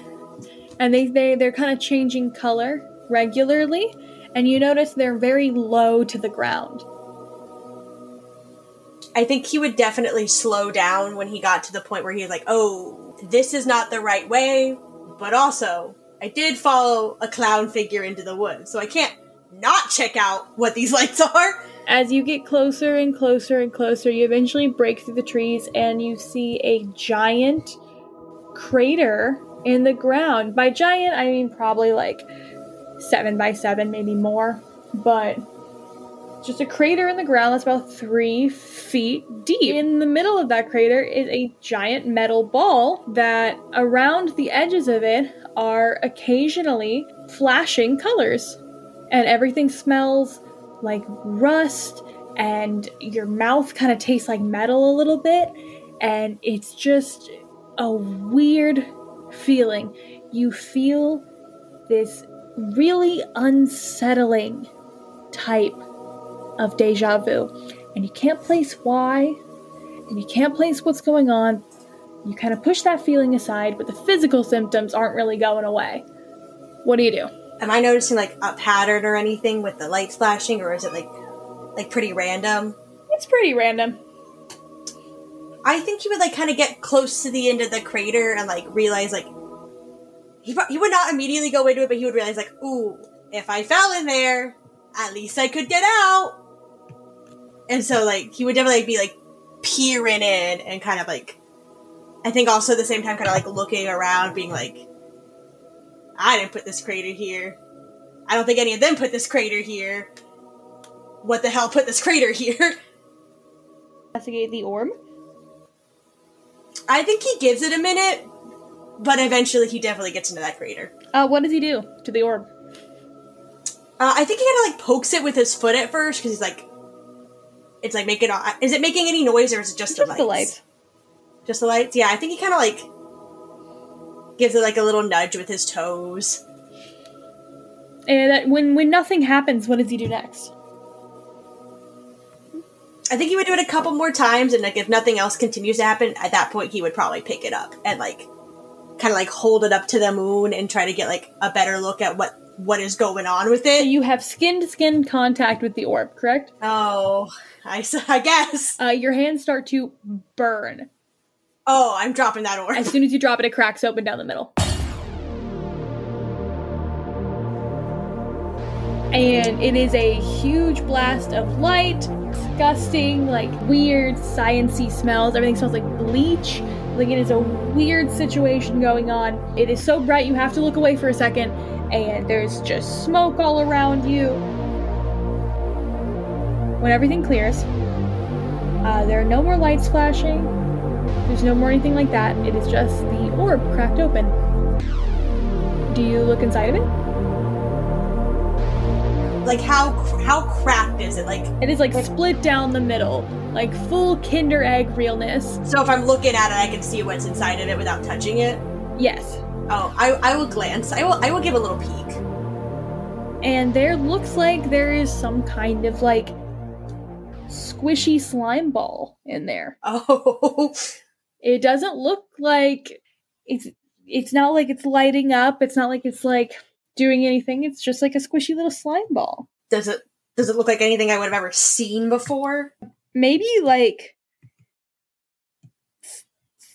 no, actually I can't. Maybe like melted rubber? I don't even know. Is there like a stick nearby? Do you want there to be a stick nearby? You want to poke it with a stick? I kind of want to poke it with a Okay, stick. you can poke it with a stick. I'd love to poke it with a stick. Poke that bitch with a stick. Just a little gentle, like, nudge. Okay. And when you nudge it, it starts to kind of like shine. Starts to glow in a bunch of different colors. The little slime ball does. And 2 eyeballs suddenly appear on top of the slime ball. And they blink up at you. They blink out of order. But they like look around and then they blink up at you. Does this like look like, is it still just like an inorganic pile of rubber with eyes? Yeah, just like a squishy light up pile with eyes. Oh. I think Bowie is very disturbed by it. Does he? What does he do? It's just like looking at me and I'm looking at him and he's looking at me and I'm looking at him. Yeah, just back and forth. Does it have like a mouth that I can see? No, just eyes. Just eyes. I think he'd give it another little poke. When he pokes it that time, the stick kind of like absorbs into the side of the squish. Oh no. No. But when he does that, the goo starts to take more of a shape. 10 little arms, like 10 little octopus little arms, stick out of the goo. And the eyes like blink, and then 2 little flaps, like kind of similar to like a Dumbo octopus, how they have their little flaps. Those little flaps appear on its head. No visible mouth still, but it has a little bit of a shape now. Something between a starfish and an octopus, but with a skin texture that is so unfamiliar to you. Very much still like melted rubber, but it has a little bit of shape now, and the stick is kind of like stuck in it now. Is it still looking at me? Yes. Oh. I think when it starts to, like, form into a creature, Bowie definitely like, takes a step back, but I assume he's, like, still in the crater, so he kind of just, like, leans against the edge of the crater to, like, get a little bit of distance between him and whatever this thing is. It's not making any noises, it's just, like, looking like that. Mm-hmm. And, like, he's definitely never seen anything like this before, I assume. Yeah, no. Okay, yeah. He does not like it. Especially now that it's absorbing a stick. The creature actually moves for the first time. It kind of moves similar to an octopus. It, like, crawls its way a little bit towards, like... And it seems unaffected, or, like, sticky enough to where it can, like, climb walls. So, like, climbs the wall of the orb to sit on top of one of the halves of the orb. To kind of, like... Almost, like, follow you a bit when you lean back to the side of the crater. Oh, I don't want it to follow me. And it has these big eyes, and it's just like looking at you. Does it seem violent? No, it does not seem violent. No violence? No violence. I'll go ahead. I'll just give you that. Every other thing you'll have to roll for, but I'll let you know it's not going to kill you. It doesn't have any violent urges towards me. It does not. This cute rainbow light octopus that looks like it's out of a Barbie movie does not have any evil urges towards you. It wouldn't be the first time. Would not be the first time. Would not be the first time. And it's just like looking at me and kind of following my movements. Yes. I think when he notices it kind of like move with him, he would like wave one of his arms and kind of do like the wave or like some sort of little motion. And it would it would mirror it. It would mirror it perfectly. Yeah, he's gonna do this for a little bit and see like how into mimicking him it's gonna be. And then yeah, like you do a little dance yeah, no, exactly. from like a David Bowie music video, and then like the thing like responds and does the same dance. Yeah, I think when it like copies him, he's like, okay, this thing ain't that bad. I think he'd then be like he would speak. It'd be like, what are you? Oh my god. My name is Bowie. What is your name? And it just blinks back in response. Like out of sync, like one eye blinks and then the other blinks. I'm gonna go out on a limb here, dude. You're not from these woods, are you? And in response, the little creature, it crawls off the half of the orb and starts crawling towards your foot. Oh no, he's like crab walking himself out of this crater. He is keeping at least a foot's distance between him.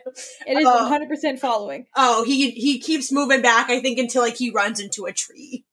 And when your back is pressed up against that tree, you are there on the ground and the creature is like only a few inches in front of your foot. And you realize, like, when it's that close, you kind of realize how small it is. It is probably like the size of an apple. Oh. I think like he kind of like nudge it away, or no, I don't know, because he watched it absorb that stick. I don't know if he'd want to touch it. I think, is there like another object around me on this forest floor I could like lightly throw at it or poke it with? Do you want to poke it with another stick? Sure, if I get another stick I can reach, I'd love to poke it with another stick. Yeah, poke the little guy with a stick. I poke him with a stick. The stick does not absorb into him this time. It kind of like just taps him the way any other stick would tap any other little guy. I think he just kind of like keep looking at it and like kind of work his way to his feet and like really realize how minuscule this thing is. As you stand up, it crawls onto your foot. It is now it is now sitting on your shoe. Oh no. It is latched on. He would do one of those like little like when you kind of like step in dog poop and you like it's like jiggling like jelly when you try to shake it off your shoe, but it's not coming off. Yeah, he goes at that for a little bit and like gradually does it with a little bit more force, but I think when he kind of realizes it's not going anywhere and it's not absorbing him, he kind of chills out, but he is like staring, he is keeping an eye on that thing. And it's just chilling. It's just looking up at you. It blinks out of sync again. And I think he'd be like, what are you? It starts to crawl up your leg. Oh god, I hate this. I think he would kind of like start like kind of like wiping at his pant leg to like be like, whoa man, whoa. It grabs onto your hand when you try to wipe your leg. Now it is on your hand. Oh, it's on. It is freezing cold. Oh, like it is freezing cold, and it is literally like if you were to stick your hand in freezing cold Jell-O. Ew. But with like a grip, like it has a firm grip. I think at that point, like Bowie would kind of like raise it to the moon and get like a good look at it, but like keep it very far away from his face. But like kind of like raise it up. And you see when you hold it up to the light, you see it's mostly transparent. Ooh. You can see through it, which means you can also see its eyeballs floating in there and the remnants of the stick. You got a blob moment going on over here. And if I'm like shaking my hand a little bit, it's not coming off. Nah, he is latched on. He'd be like, Can you let go? Do you know? Can you understand me? It blinks at you. I'm gonna take that as a solid no. Unless you're choosing not to understand. It jumps on your face. Oh god, he is like freaking out. He is like trying to shove it off his face and like probably like runs into the fucking tree behind him and is like trying to peel this thing off his face. Oh, okay. He is not having a good time. He is like shouting and yelling and making a lot of noise. Is he opening his mouth to scream or anything? Oh, is it like right over his mouth? It is on his face. Where is he opening his mouth? It's like the size of an apple. Is he opening his mouth? Not if it's like on his mouth, but if it's like in like the eye nose vicinity, yes. If not, he's doing one of those like things. You suddenly feel a little tendril thing going up your nose. Oh, he's freaking out even more when something goes up his fucking nose. Heard. You are going to roll for which one do I want to make you roll for? Fuck it. Roll for tough to get this thing off your face. Okay, that's not bad. 11. Oh yeah, you fling that thing off. In fact, you throw it all the way across the clearing and it slams into an opposite tree. Oh no. You have slammed that guy far away. But you notice a bit of it is still stuck up in your nose. Everything smells like sulfur and metal. Like it's such a gross, kind of unearthly smell. And you can taste it. You can taste it in your mouth and in the back of your throat. And it's gross and it's not good. But then, while you're realizing how disgusting everything smells and tastes, and you're just like having a real bad time because your face is a little sticky and it's not really the move. You look across the clearing at the little guy, and you can like suddenly process, like you feel that he's scared. Whoa. Is it like I'm feeling what he's feeling kind of moment, or is it like I am understanding his body language kind of moment? You feel it. Oh my god, I'm an empath. I'm dying. I think like instantly, because I don't think he would understand that it's that thing that's feeling scared. I think he like gets that overwhelming like scare sensation and like kind of chills out because he's like, am I scared? And he's like, no. I mean, yeah, but like, no. And then like I think that's when he'll like look at it and kind of process like, is this you? And he'd kind of like walk back to like where he slung the thing up against another tree. And it's like shaking a bit. Oh. He's scared. My empathy. I sense that the thing is scared. Jesus Christ. Okay. I think he would kind of like off, like very begrudgingly and hesitantly kind of like offer his, like the palm of his hand back out. And the little thing hesitates. And you tell he's nervous, but then he kind of slowly makes his way onto your hand. And he grips on just as tightly as before. But, yeah, he's chilling on your hand now. I'm gonna look at him and be like, can you talk to me now? Do you understand me now? And you catch the vibe that he does understand you. Oh, fuck yeah! Everything still tastes horrible and gross, and you cannot breathe out of one nostril. Oh. I feel like every once in a while he's doing that thing, like, you know, when you laugh and you got soda in your mouth, and like you get a little bit in your nose, and like you gotta do like the little thing and like rub it in your nose. I feel like every once in a while he's doing that. Yeah, no, heard. But like mostly just keeping an eye on this little dude. So what are you? And you catch the vibe that while he doesn't really know how to answer your question of what is he, you know that he's not familiar at all with what you are, and he has no idea where he is. Do you know how to get back to not here? You see his eyeballs move through his blob to pop out on the other side of his body. No. And he is looking at the cracked orb. Is that like your egg sac? He does not know what you mean by egg sac. Is that like your home? It is not his home, but it is a way that he would be able to get home. Can I like glue it back together?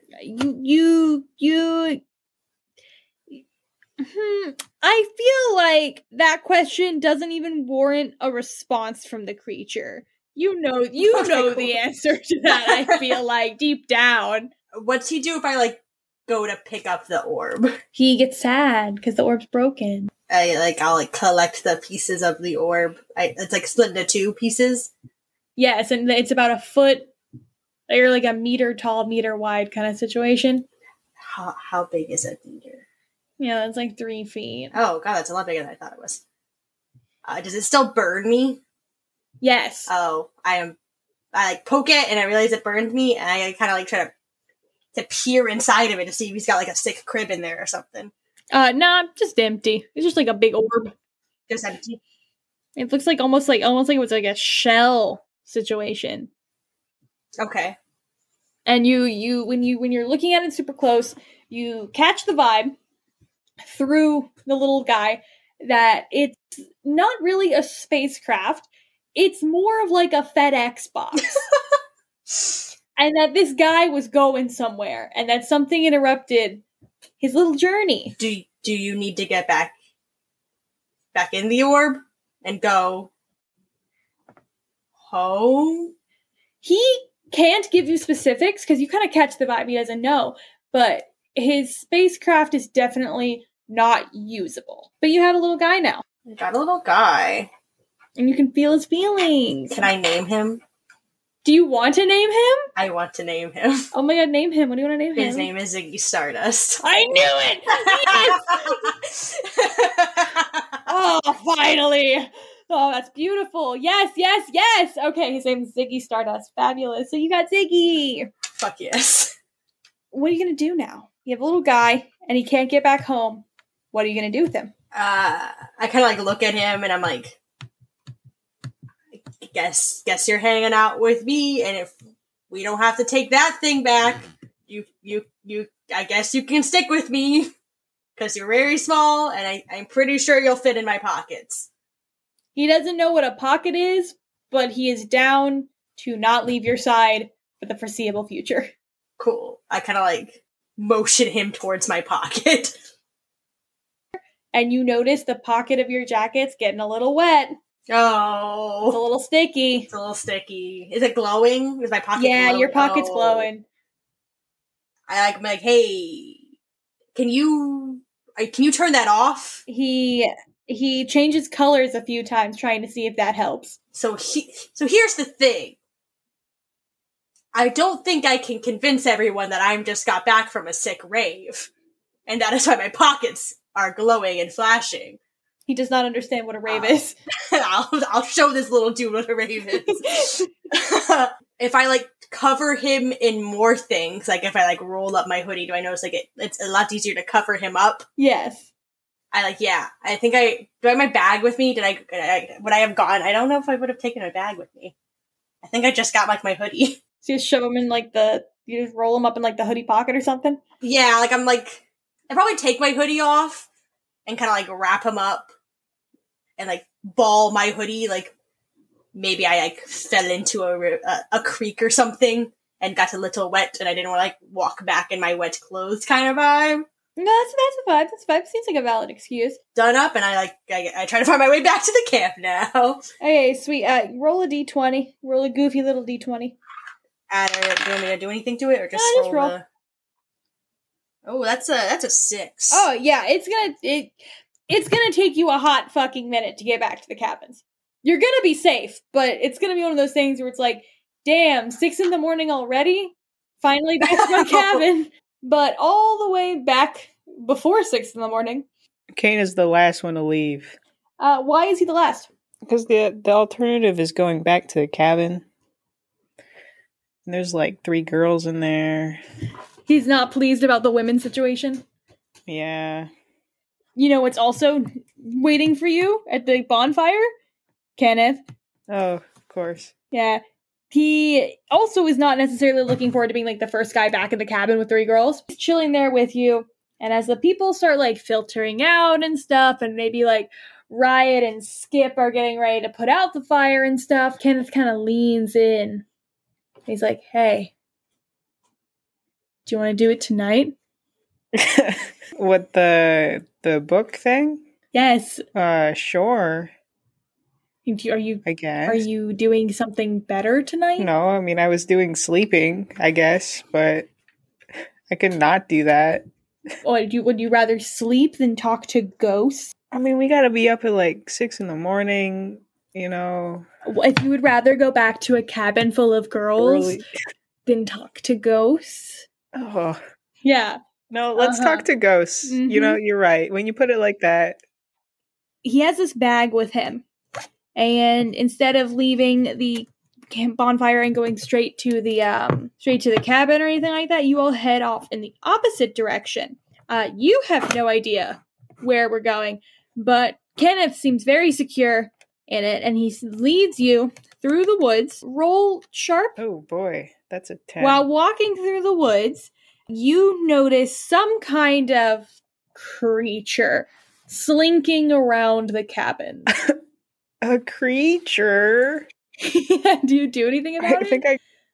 What is that? And Kenneth's like, what is what? There's a thing over there. Yeah. Oh, yeah, there's a thing. If you're getting scared and you want to go back to the cabin... I didn't say I was scared. I just said there was a thing over there. I'm sure there is.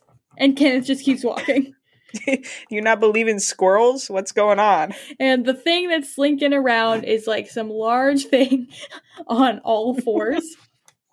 And oh dear. It looks very horrifying. It's a little humanoid. Oh god. It's not exactly the best looking thing. And it doesn't seem to notice you or Kenneth. You are far enough away. Do you just keep following Kenneth and just shut your mouth, or do you... Yeah, I think so.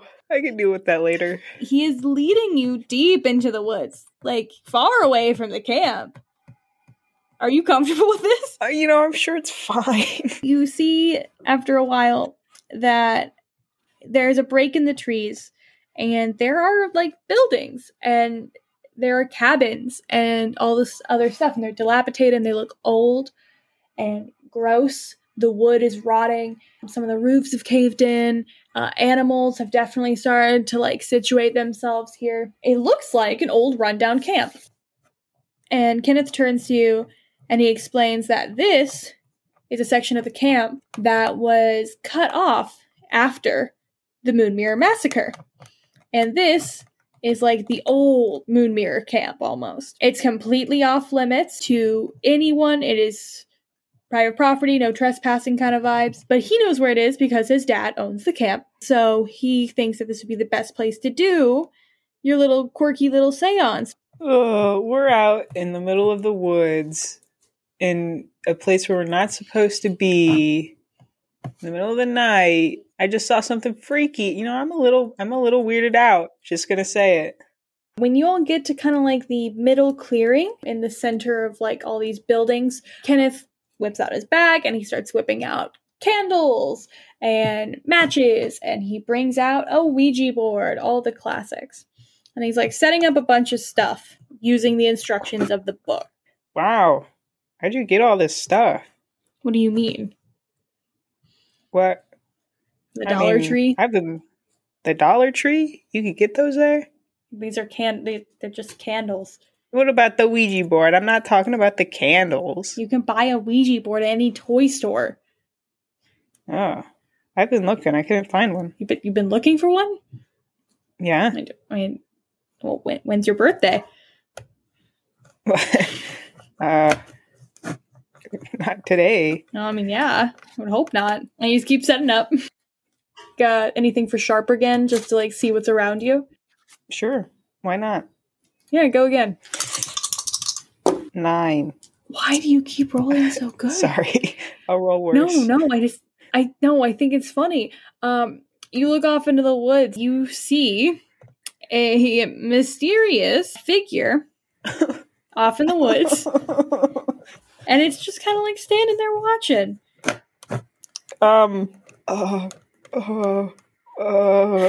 Is your asthma acting up? What? I don't want to be killed. What? Is that thing? Oh my god. Okay. Hey, not to alarm you, but we're being watched. Okay. You're okay with that? I mean, what would we be watched by? I don't know. The thing that we're trying to summon, maybe? Okay. Okay. And this is the moment where you remember that you don't know whether the serial killer is dead or alive, and there's a guy watching you from the woods. Yeah. Is this not like? What? I think maybe we should leave. What? We just got here. Okay, well, let's hurry up then, because there's a guy watching us in the woods, and I don't. Show me where the guy. Point at the guy. But I can't make it obvious. What if I don't want him to know that I know? Okay, then just like casually motion at the guy. I like tilt my head at the guy, and Kenneth very obviously turns around. Oh my god! I don't see anything. Okay. A new look. It's not there anymore. Maybe it was the shadows. Dude, if you're too scared to keep going, you can just go back. I'm not scared. I think there's a reasonable, healthy amount of fear about being in the middle of the woods, in the middle of the night, where there might be a murderer still alive who's like 50 years old. Okay, but you said you're not scared of a 50-year-old. I've said that if I had to fight a 50-year-old killer as opposed to a 20-year-old killer, I would choose a 50-year-old one. So you'd be... Not that I wanted to. Well, now that we are... Oh God. And he pulls out his matches and he starts to light the candles. And the candles are set up in a circle around the Ouija board. And he has his little book laid out. And he has a little knife.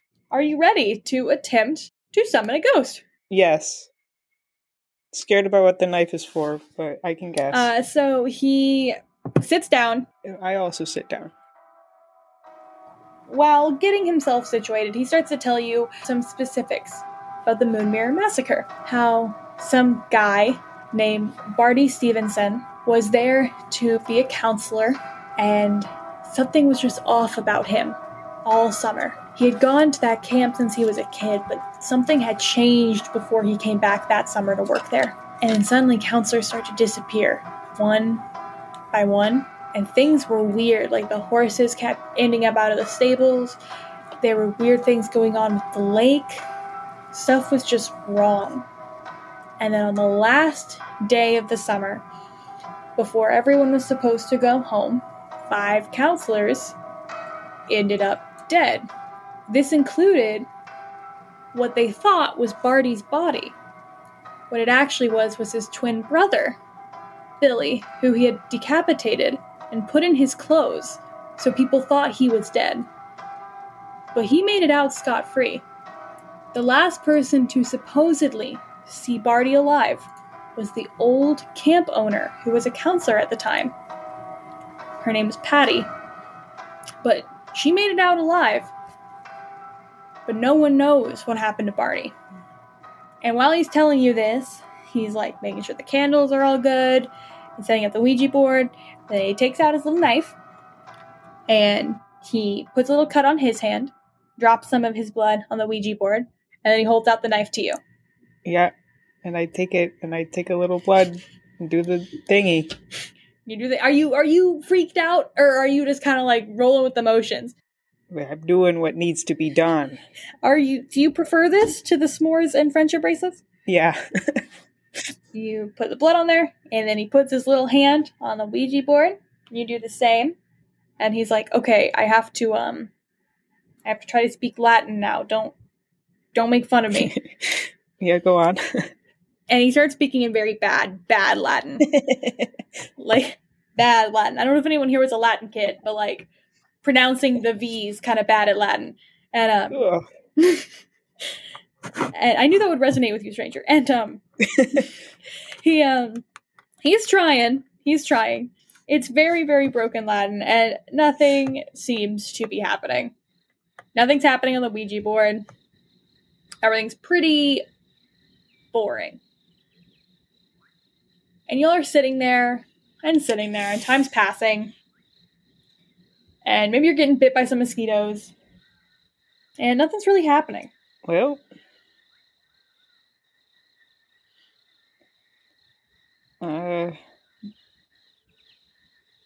what's supposed to happen? I don't actually know. I don't know. I guess I didn't think we'd get this far. Well, I think we should leave. As soon as you say that, the little planchette on the Ouija board starts to move. Oh, God. And it's not really forming any coherent words, at least not in English. It's just kind of bouncing from letter to letter to letter to letter to letter. But while it's doing that, you start experiencing this really, like, uncomfortable feeling of really weird deja vu. Like, you're getting a weird, bad feeling about what's going on, but it's not the same as your fear. It's a separate feeling. The feeling continues as, like, the planchette keeps moving. Kenneth is obviously, he's excited, but he's also very obviously also starting to get freaked out. And the planchette keeps moving faster and faster and faster and faster. And then all the candles go out and the Ouija board breaks in half.